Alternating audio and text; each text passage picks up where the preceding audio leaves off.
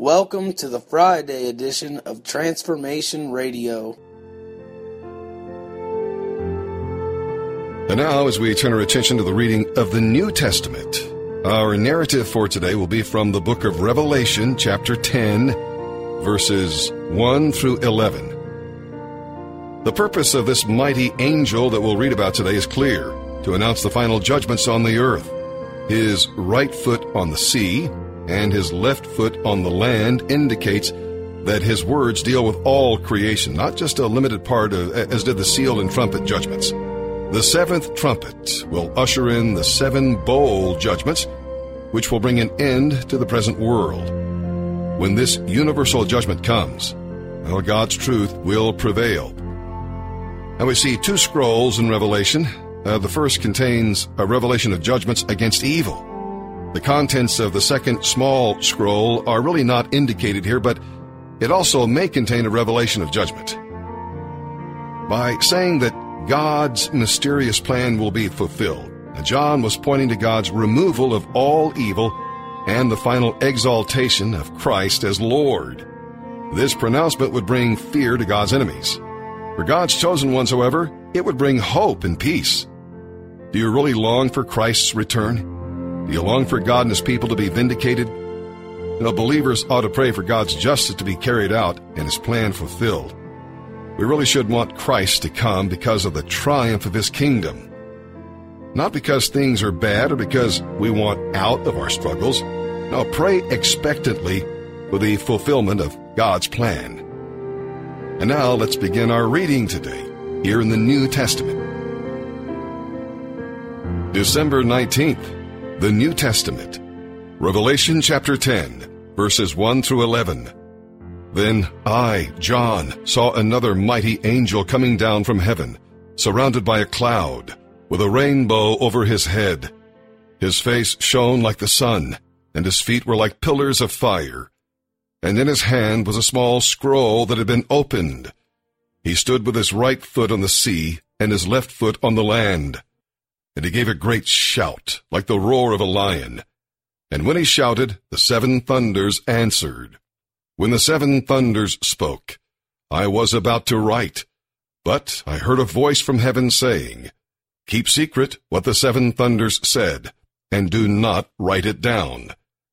Then the angel I saw standing on the sea and on the land raised his right hand toward heaven. He swore an oath in the name of the one who lives forever and ever, who created the heavens and everything in them, the earth and everything in it, and the sea and everything in it. He said, There will be no more delay.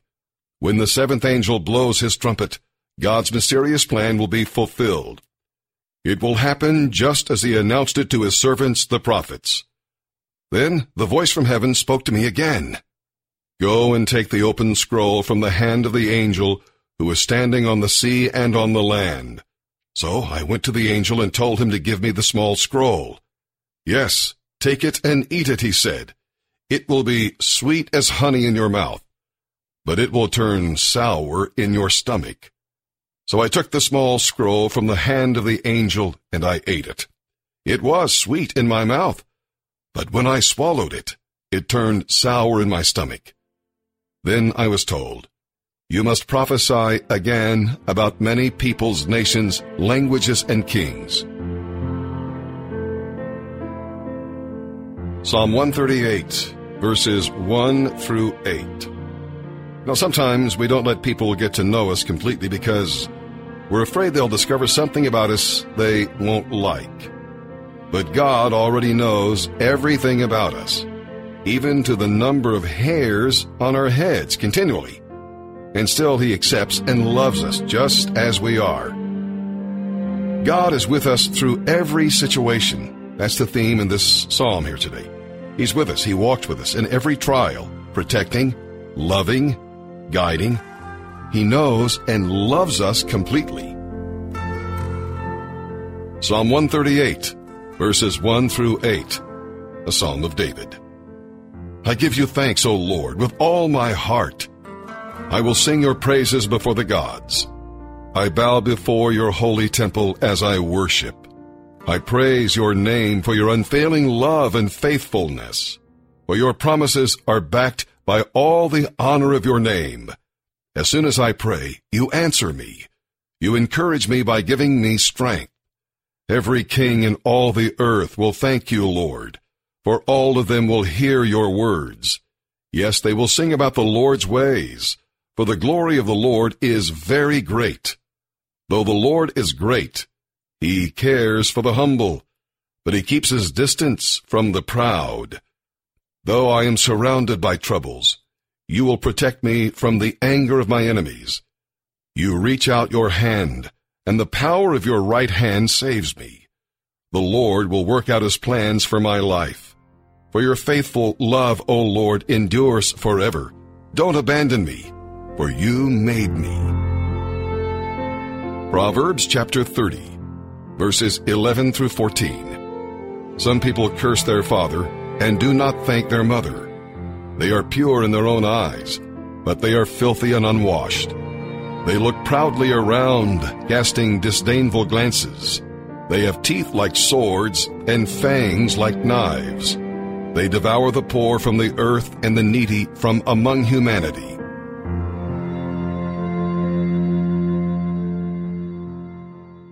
The following audio is from the Refuge Church. More information about the Refuge Church is available at therefugechurch.org. Now the word of the Lord came to Jonah, the son of Amittai, saying, Arise, go to Nineveh, that great city, and call out against it, for their evil has come up before me.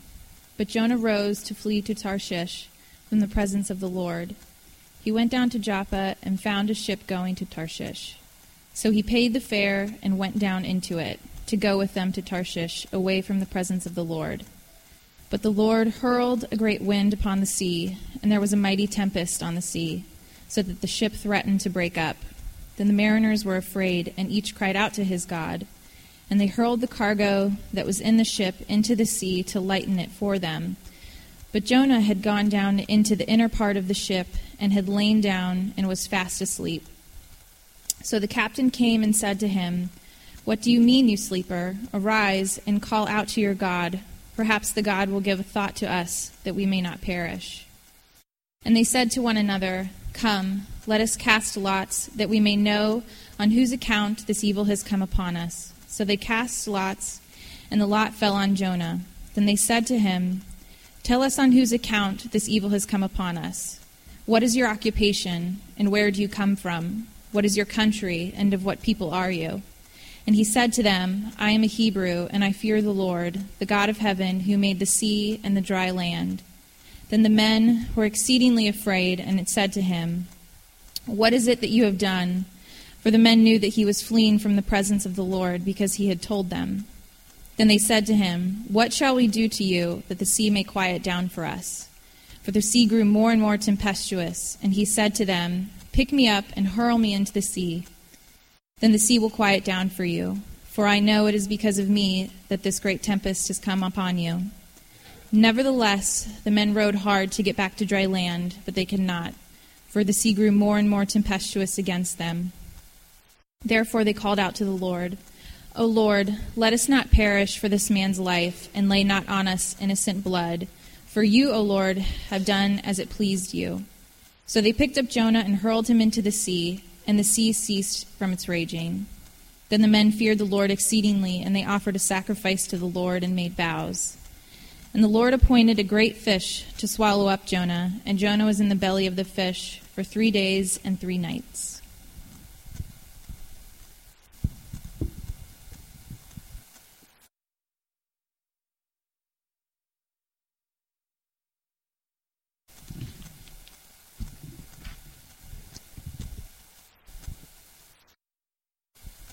Man, it's quiet in here. Thanks, Nicole. Well, that's the word of the Lord for this evening. We're in the book of Jonah. But again, good evening. It's good to be here. We're in the season of Advent, and maybe that doesn't mean much to you. Maybe you didn't grow up in a strong maybe church history or church tradition, but Advent simply means the coming. The coming. That last song we sang, it said, Come thou long expected Jesus. So who's coming? Well, we're celebrating Christ. We're celebrating how God has come and how Jesus coming and what Jesus accomplished changes things. It changes things. But then the question becomes, why in the world then are we studying Jonah? What does Jonah have to do with this? Well, if you know anything about Jonah, Jonah was called to leave his comfort zone, right? Jonah was called to leave his comfort zone. You know, his place, his home in the suburbs, and go minister to those evil sinners in Nineveh. Nineveh wasn't a place that he wanted to go. See, Nineveh to Jonah was a place where those other people hung out, right? Nineveh was that place where the other people were, those people of different color, of a different religion. They were unholy. They were the unlovable people. And Jonah represented Israel, the chosen people of God. And so what we know is that Nineveh was 500 miles northeast of Israel. 500 miles northeast of Israel. And what's interesting is Nineveh is called a great city. And God calls Jonah. He says, go to that great city. But we haven't answered our big question. We're in the season of Advent. Why are we studying Jonah? Well, I'll tell you why. We're going to look at Jonah's call to leave his lovely, safe place of Israel, the beautiful, safe suburbs, if you will, and to go to Nineveh, the great city, the evil city. And we're going to parallel this story with how Jesus left his home in heaven and came to earth to be with us. And so you've heard the text that Nicole read, and if you know your Bible, you might already be kind of picking up on some of the profound differences in those two stories. But you know what? I think what some of us are going to walk away with tonight and through the next few weeks is some of us are going to relate a lot with Jonah. Some of us even might begin to feel like him this evening. But we're going to look at three things tonight. We're going to break tonight up into three sections. We're going to dissect from that passage Jonah's calling and how it affects us. Jonah's calling and ours. And then we're going to look at Jonah's response and ours. And then we're going to reflect on the fact that Jesus is the better Jonah. And so first point, Jonah's calling and our calling. In chapter 1, verse 1 and 2, it says this. Now the word of the Lord came to Jonah, saying, Arise, go to Nineveh, that great city, and call out against it, for their evil has come up before me. So right off the bat, what do we see? We don't get a whole lot of information, but what we know is that God calls out to Jonah, and there aren't a whole lot of details that are given. Go to this city and call out against it. Well, what am I to say? What am I to do? How am I to do it? Lord, is there a manual? No, go to this city and call out against it. It's pretty interesting, right? It's pretty interesting. Now, why would God call Jonah to do something and not give him more details? It'd be a little bit easier if there was more information, right? If there was a little bit more detail, if there's a little more information. And why Jonah? Why in the world did God call a guy like him? And so one of the big questions we have to ask ourselves is, do you think God calls those that are qualified to do his work? Or do you think God qualifies those that he calls? Might it be that God wants to transform the person he calls just as much as he's going to change the people that he's calling him to? Maybe. Because what we know is that God didn't call up Jonah and say, Yo, Jonah, my boy, it's me, God. I've noticed you're not struggling with sin or racism or ethnocentrism or pride or lust anymore. I've noticed that. And hey, I need you to pack up and head over to Nineveh because those fools are evil. Right? Tell them, I'm going to send you because you're good and I need you. Peace out. It's not what he says. It's not what he says. That's not how it works. And what we know if we know the Bible is that's not how anything in the Bible ever works.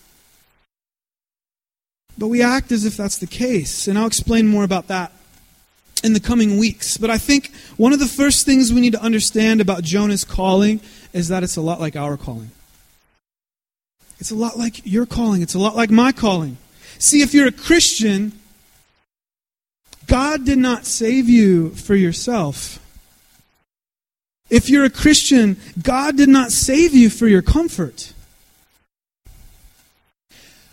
What we see throughout the Scripture is God transforming you so that you can be a part of the transformation of the world. And so what that means is, if God is about peace, then we should be about advancing peace now. What that means is if God loves the broken, then we should love the broken now. That's what that means. Let's move on. Let's look at Jonah's response. This is hilarious. And ours, okay? So Jonah, chapter 1, verse 3, this is what it says. But Jonah rose to flee to Tarshish from the presence of the Lord. You might be like, well, why is that funny? Well, it's hilarious because think about it. Jonah's representing Israel. And so Jonah would he knows all about the God of Abraham, Isaac, and Jacob. He's heard the stories about Egypt and God's miracle of delivering the Israelites from the Egyptians. He's heard about David. He's heard about the kings and so on and so forth. And he actually thinks he's going to flee from the presence of God. Like he's like, yeah, God, that's great. And I'm gonna run away and he's not gonna find me. This is funny. It's quite ridiculous. So God calls up Jonah. Jonah hangs up the phone and he runs to Tarshish. It's an interesting city. And Tarshish is repeated 3 times. And we think that it's repeated so often because the Bible is just emphasizing that Jonah's like, hey, I am not going to Nineveh.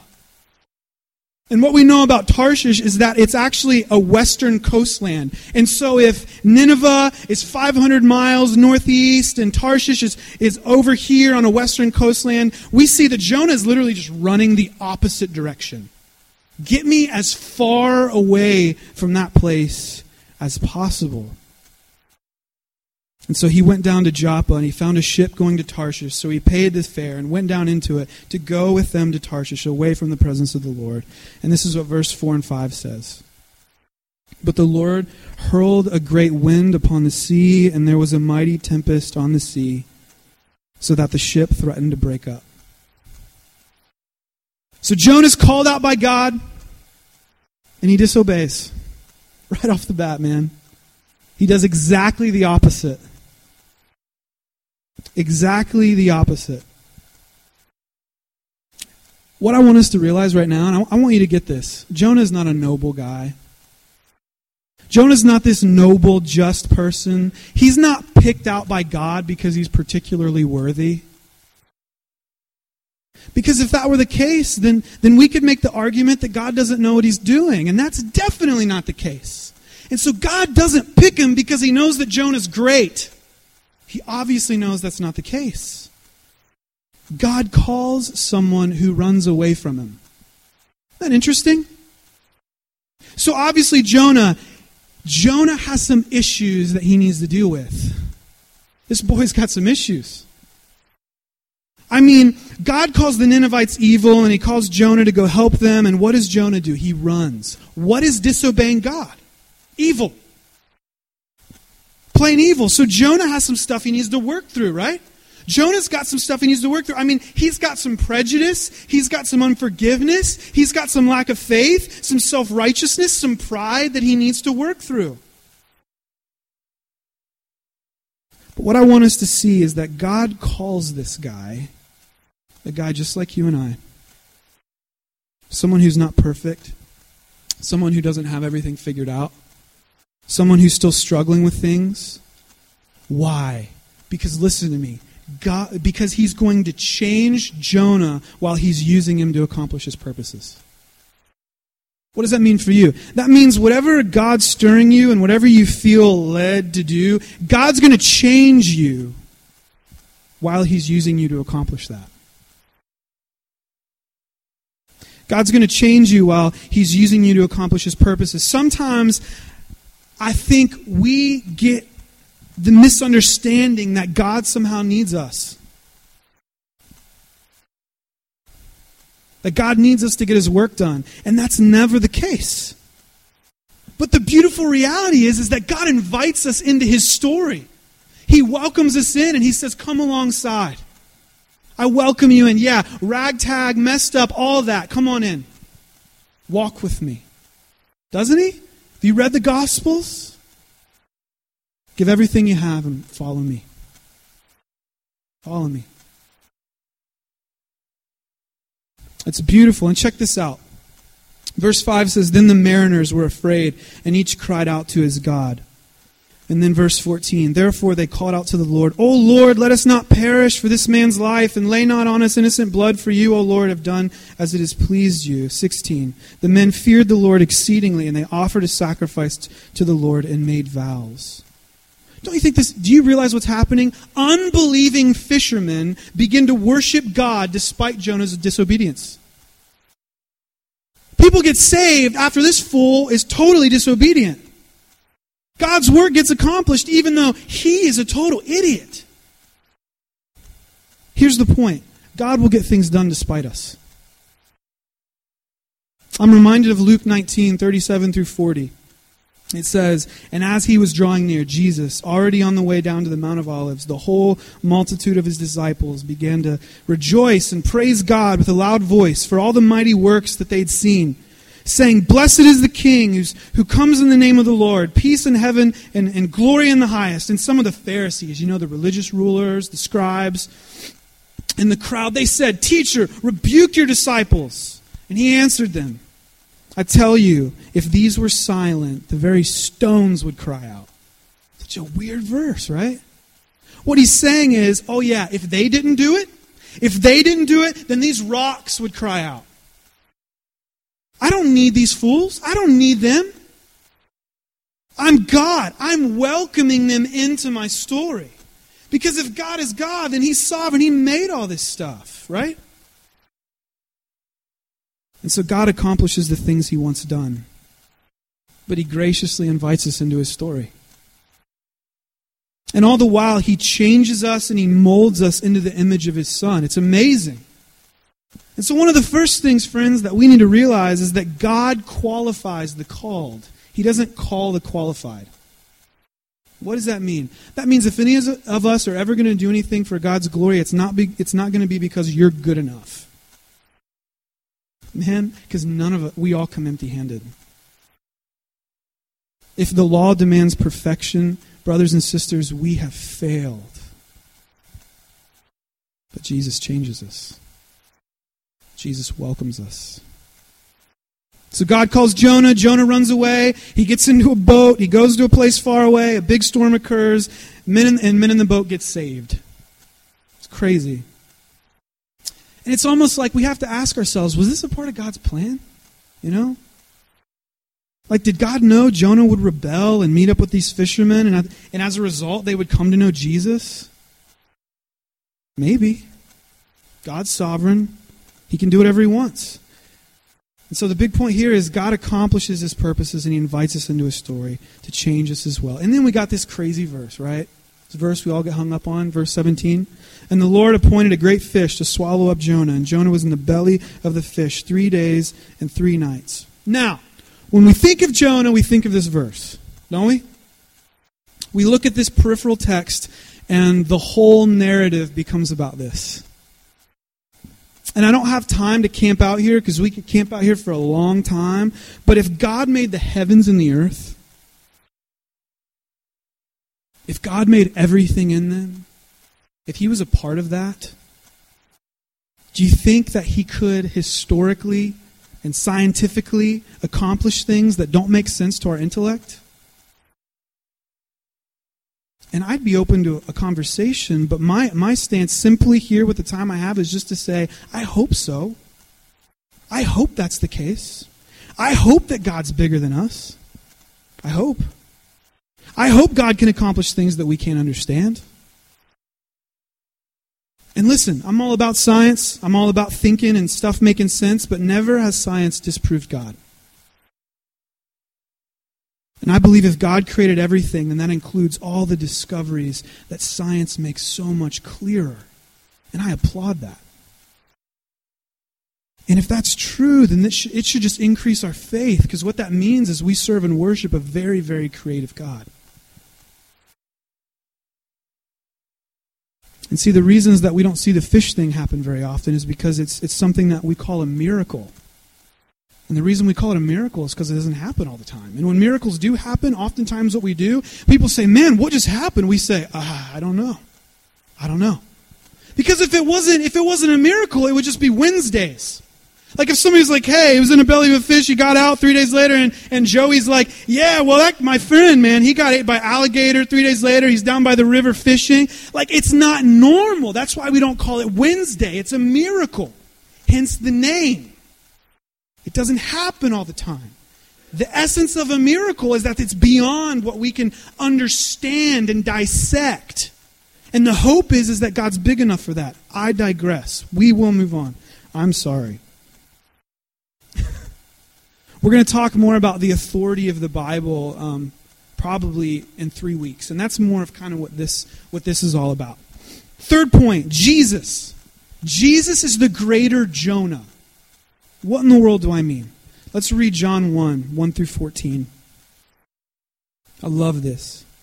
It says, in the beginning was the Word, and the Word was with God, and the Word was God. He was in the beginning with God.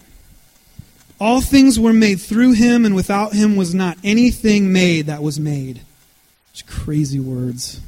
In him was life, and the life was the light of men. The light shines in the darkness, and the darkness has not overcome it. There was a man sent from God whose name was John. He came as a witness to bear witness about the light, that all might believe through him. He was not the light, but came to bear witness about the light. Speaking about John. The true light, which gives light to everyone, was coming into the world. He was in the world, and the world was made through him, yet the world did not know him. He came to his own, and his own people did not receive him.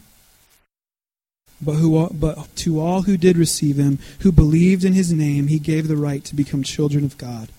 Who were born not of blood, nor of the will of the flesh, nor of the will of man, but of God. And the Word became flesh and dwelt amongst us. And we have seen his glory, glory as of the only Son from the Father, full of grace and truth. Beautiful language. So much in there. So much we could dissect. And the thing that we're going to say about that this morning is simply that we see here that Jesus always was. If we believe that God's real, Jesus always was. Jesus has always been. Jesus is God's Son. He's always existed in relationship to the Father and the Holy Spirit. And you know what Jesus did? Jesus left his home. Jesus left his perfect, celestial, beautiful home in the suburbs of heaven, and he came here. He came here. He came and took on flesh, and he lived in the same neighborhood as us, and he ate the same food as us, and he experienced the same toils as us. He was fully God and he was fully man. So when Jesus says, I know how you feel, like in Hebrews 5:16, he means it. He means it because he dwelt amongst us. He humbled himself so much, I just got to read more scripture. Philippians 2:5-11 says, have this mind among yourselves, which is yours in Christ Jesus, who though he was in the form of God, did not count equality with God a thing to be grasped. But he emptied himself. Gosh, it's crazy. By taking the form of a servant, being born in the likeness of men, and being found in human form, he humbled himself by becoming obedient to the point of death, even death on a cross. Therefore, God's highly exalted him and bestowed on him the name that's above every name, so that the name of Jesus every knee should bow in heaven and on earth and under the earth, and every tongue confess that Jesus is Lord, to the glory of God and the Father. So, Let's ask a question. Let's ask some questions. Jesus, God, became flesh. And did he take a crown? Did he take his residence in a mansion in the nice part of town? Did he socialize with all of the elite of society and with the folks that were in power? Did Jesus rule with prestige and with pomp? No. No, he didn't. Jesus was poor. Jesus emptied himself. Jesus humbled himself. Jesus was crucified on a cross. When we see that cross back there, that was a crucifix. That was an execution device. He was crucified on a cross. In essence, Jesus went to the great city. And I love it. I love that Jonah, I love that the Bible uses that language. In verse 2 of our text this morning, it says, "Arise, go to Nineveh, that great city." Isn't it cool that God cares about cities? Why in the world does that matter, right? I think it's interesting because, and for all sorts of reasons. One thing Keller often points out, he says, "So goes the city." I'm paraphrasing. He says something to the effects of, "So goes the city, so goes the culture." Culture's formed in cities. Policies determined in cities. There's more diversity in cities. Art is more celebrated and amassed in the cities. Universities are usually in cities. Business takes place in the cities. And think about it this way. There's lots of people in them. And you know a big difference between us and God? God loves people. And not just people like you. He most certainly does love you, but he loves everybody. And God called Jonah to go and minister to the people of the great city of Nineveh. Obviously, God wouldn't have called Jonah to do such a thing unless there would be an opportunity for them to change. And Jonah ran. Jonah refused to do it. Jonah disobeyed. Jonah was an Israelite. He was a chosen one. He had favor with God. He knew he was going to get to heaven. But when God said, "Go to the great city of Nineveh," Jonah refused. "I'm not going to do it. I refuse to go. I won't go." And ultimately, think about this, friends. Let's just wake up for a moment. I know we're going on a little bit. Ultimately, think about this. God wasn't calling Jonah to live a sinless life. He obviously was a sinner. We see him in this text disobeying God. God didn't call him to take the sins of the world on himself. God didn't call him to a group of 12 disciples so he would pour out his life for them so that they would eventually betray him. God didn't send him to be crucified on a cross to propitiate the sins of all the world. But that was Jesus' call. That's what Jesus came and did. And guess what? Jesus didn't refuse. And Jesus didn't run. Jesus didn't say, "You know what? I'm doing fine right here. You know, I've earned this. I deserve this. I'm the son of God, as a matter of fact. You know, I'm fine right here." Jesus came to earth. Jesus left the perfection of heaven. He came here. And what I want us to realize is just the graciousness of that. The graciousness of that. He began ministering to the lowly, to the outcasts, to the pariahs of society, the sinners. He healed, he talked, he ate with, he exerted energy on, he served. He ultimately died for undeserving, sinful people. Jonah ran. Jesus emptied himself by taking the form of a servant, being born in the likeness of men, and being found in human form. He humbled himself by becoming obedient to the point of death, even death on a cross. Friends, Jesus is the better Jonah. So in conclusion, what we need to realize is that many of us are just like Jonah. We're just like that boy. We're just like Jonah. We love God. Some of us, many of us have gone to church, you know. We've tried to be good so that people would think well of us. But we didn't really grasp the gospel, the good news of Jesus. We're part of the reason that many folks say, "Yeah, I love Jesus, but those Christians, I'm not real crazy about those Christians."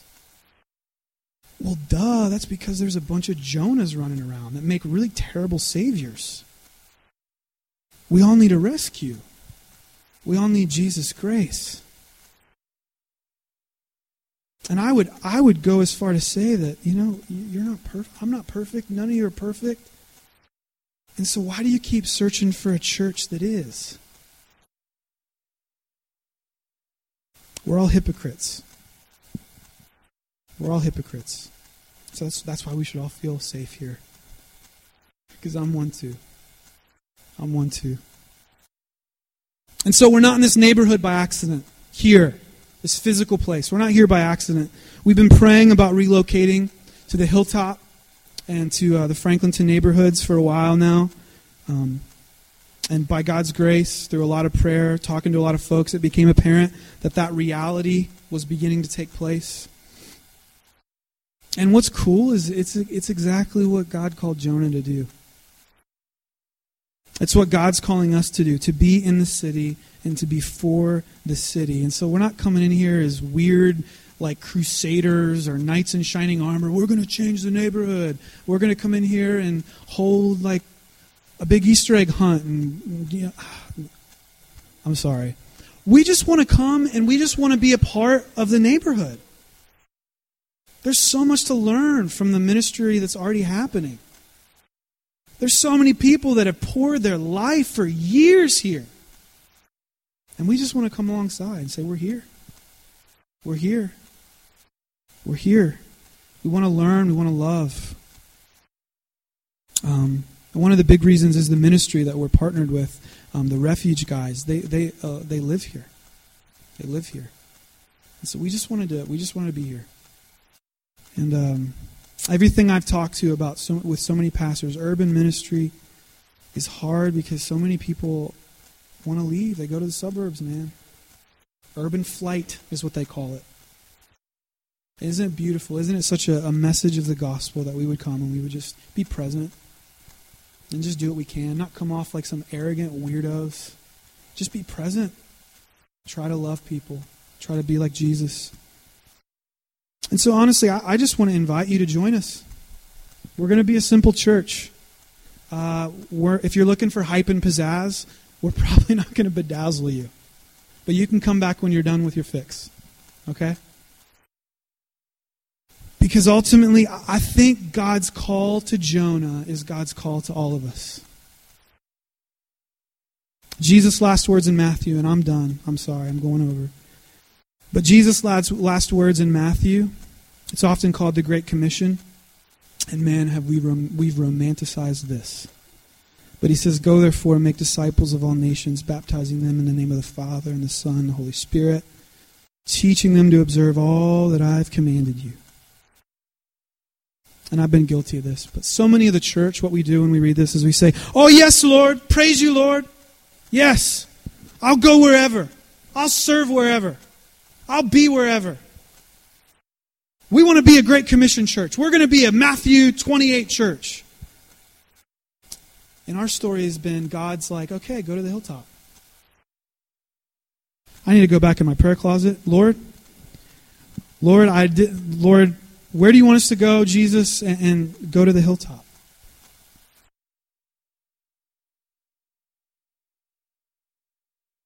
Friends, let's not try to be simply another cool, hip church. Got a lot of young folks in here. That's awesome.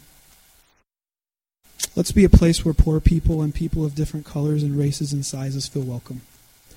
In other words, let's be a church where Jesus would hang out. Pray with me.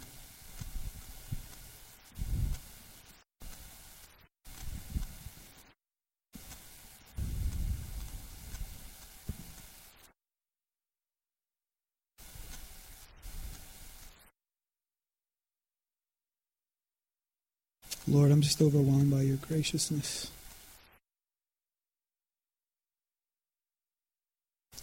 Because I don't deserve to be up here. I know all these people serving, and none of us deserve. If everyone knew our stories, if we put our stories up on this screen, everybody would run away in terror. But God, like Jonah, you call us. Come follow me, man. I know you're messed up. I know you're broken. I know you got some deep stuff to work out.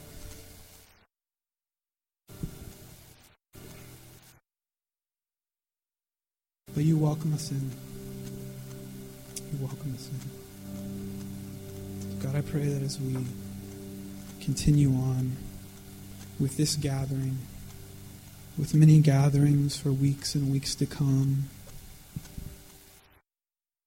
when we break bread together, when we remember your body broken, your blood shed, when we drink coffee with one another, when we spend time with one another, that we would just be strengthened in your gospel.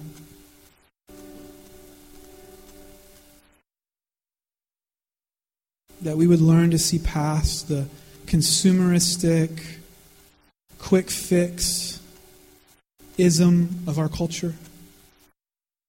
And that we would just learn to be in your presence.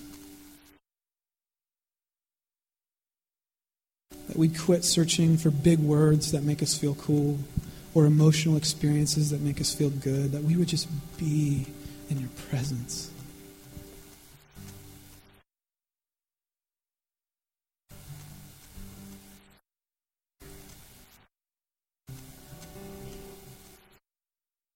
That we learn how to be quiet.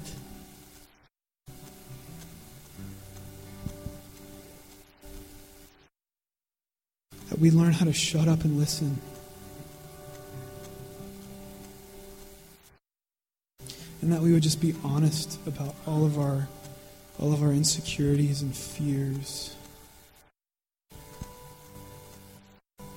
and prejudices and doubts and unbelief, because we're human and we need you to change us.